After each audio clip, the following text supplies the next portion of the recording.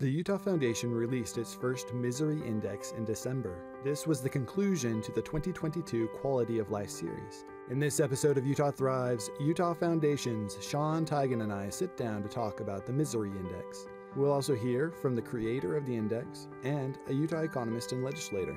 Listen to all of this and more in this episode of Utah Thrives, the Utah Foundation podcast. I'm Christopher Collard.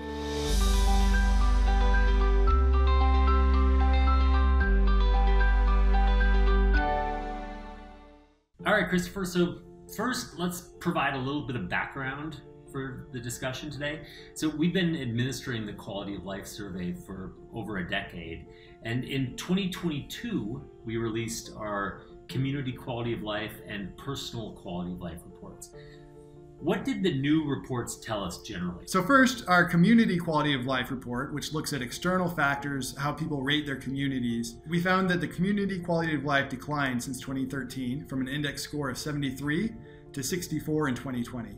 What drove the score down? So a big part of that was housing affordability and other costs of living, and those two factors alone counted for nearly 2/3 of the overall decrease in the community quality of life from 2018 to 2022. At the same time, 11 other of the 20 factors also decreased during the same time period. In terms of the personal quality of life, which looks at internal factors about it, maybe how much you enjoy your job, whether you feel financially secure, kind of your happiness and your spiritual well-being, that actually declined from 82 in 2018 to a score of 76 in 2022. And in this case, all 7 factors in the personal quality of life index decreased from between 2018 and 2022. The factor that was the biggest change was being secure financially, and that was far and away the poorest performing measure among the personal quality of life questions. So the findings of these two reports suggest that there's a heady concern for Utahns around things like household finances. So we determined, Christopher, that we were going to write a follow-up report that focused on those financial measures and how they relate to Utahns. And you worked quite a bit on that financial report, Sean. What was that all about? So it's all about misery. And we based our work off of a misery index developed by a super smart guy named Steve Hanke. He's a professor at Johns Hopkins University. He looks at misery in terms of kind of economic changes, unemployment, interest rates, and then that dreaded specter of inflation that people have been thinking a lot about. We first had Art Oken to really develop the misery index, and he had 2 components in it. One was unemployment. So if unemployment goes up, you're more miserable. So that's one aspect. And the other was inflation. And if inflation goes up, you're more miserable. Obviously, if it goes down, you're less miserable. So he did that for President Johnson because Johnson kept saying, you got to get the flurry of these economic indicators, data coming out every day. He said, I can't understand what's going on. Are we getting better or worse? And so Oken came up with this simple idea, the misery index. So and it worked. And then Robert Barra at Harvard refined that misery index, and he said, well, we have those 2 miserable items, inflation and unemployment. If GDP is going up, if your income is going up, that kind of mitigates the misery. So you subtract that from those 2 elements, unemployment and inflation. So he refined it. He did a lot of work on it, and I liked it. I thought it was an easy way to communicate with the public about what was going on. And then I added another element, and the element was the cost of bank credit. If the cost of bank credit goes up, it's like inflation going up. It's bad. It makes you more miserable. Your cost of servicing your credit card is going to be going up. Cost of getting a mortgage is going up, and that kind of thing. So I added that, and so we have, in my formulation, unemployment, inflation, and the cost of bank credit. Add those 3 things together, and then subtract the good. The good is GDP. So if GDP is positive, you're subtracting that, and that reduces the overall misery. So very generally, recessions are a period of economic decline. And Americans did see an economic decline in the first part of 2022, but that turned around by the second half of the year.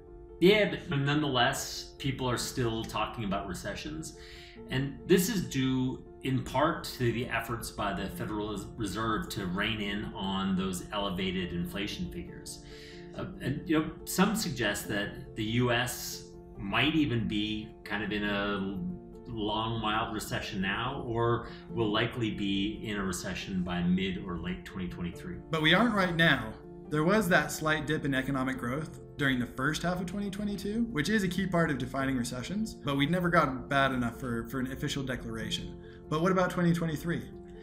So at a recent meeting of Utah economists, the economic optimism in the room, I would say it was palpable. I mean, people, they kind of turned around from where they were just a few months before. And most suggest that even if the US experiences a 2023 recession, Utah might be largely exempt due to its robust labor market in part. And the Beehive State's economy will likely slow down, they postulate, but it probably won't shrink.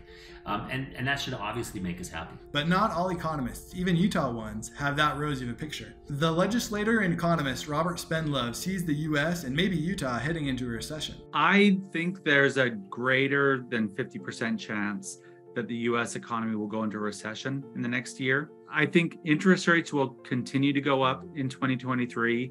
There's a high likelihood that will push us into a recession. I think it'll be a relatively mild recession though. I think it'll be close to the recession from 2002 and 2003.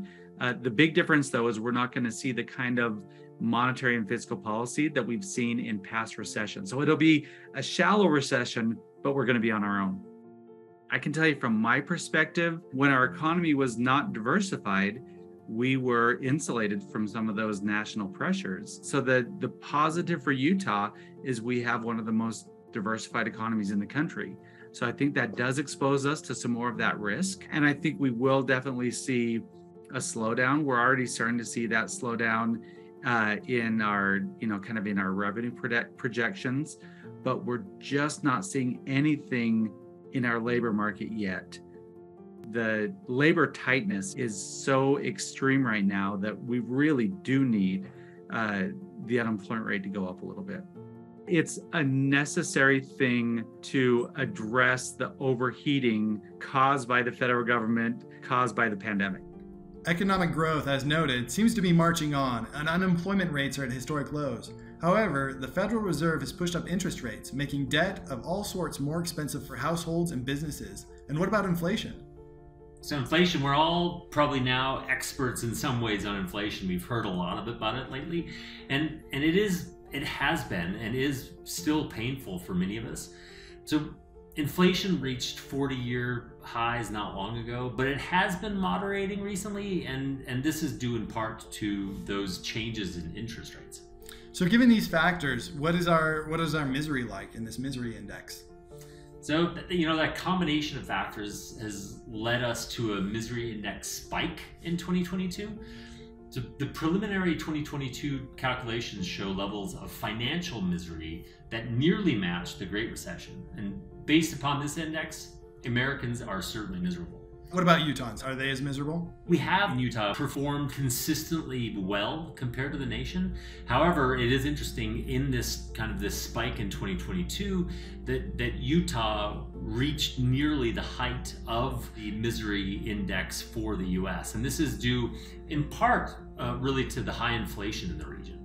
So ultimately, Utahns are feeling the pinch. But Utah does seem well positioned to remain a strong economic beacon in the nation, returning to relatively low levels of financial misery. And this is due in part to our nation-leading unemployment rate and the anticipated economic growth into the future.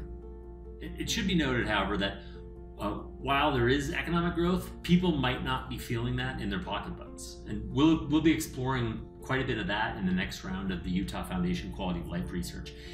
It's expected, though not guaranteed, that we'll see a slight improvement in that misery index in 2023 and beyond. And hopefully that translates into better quality of life for all Utahns into the future.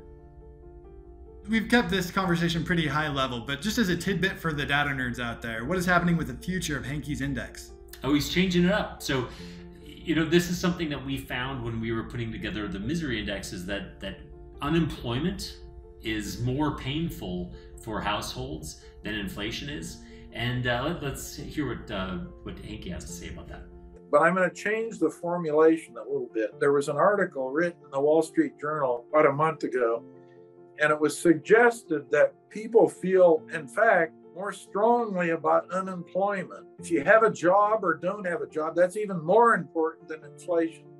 So instead of having a simple sum to get the misery index, I want to have a weighted thing.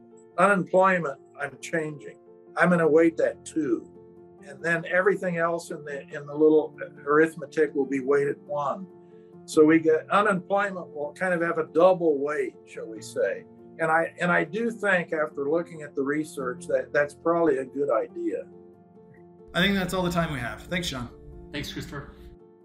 You've been listening to Utah Thrives, Utah Foundation's podcast. We would like to thank Representative Spendlove and Dr. Hankey for their contributions to this production. For more information about the Misery Index, the 2022 Quality of Life Series, and other Utah Foundation research, please visit utahfoundation.org.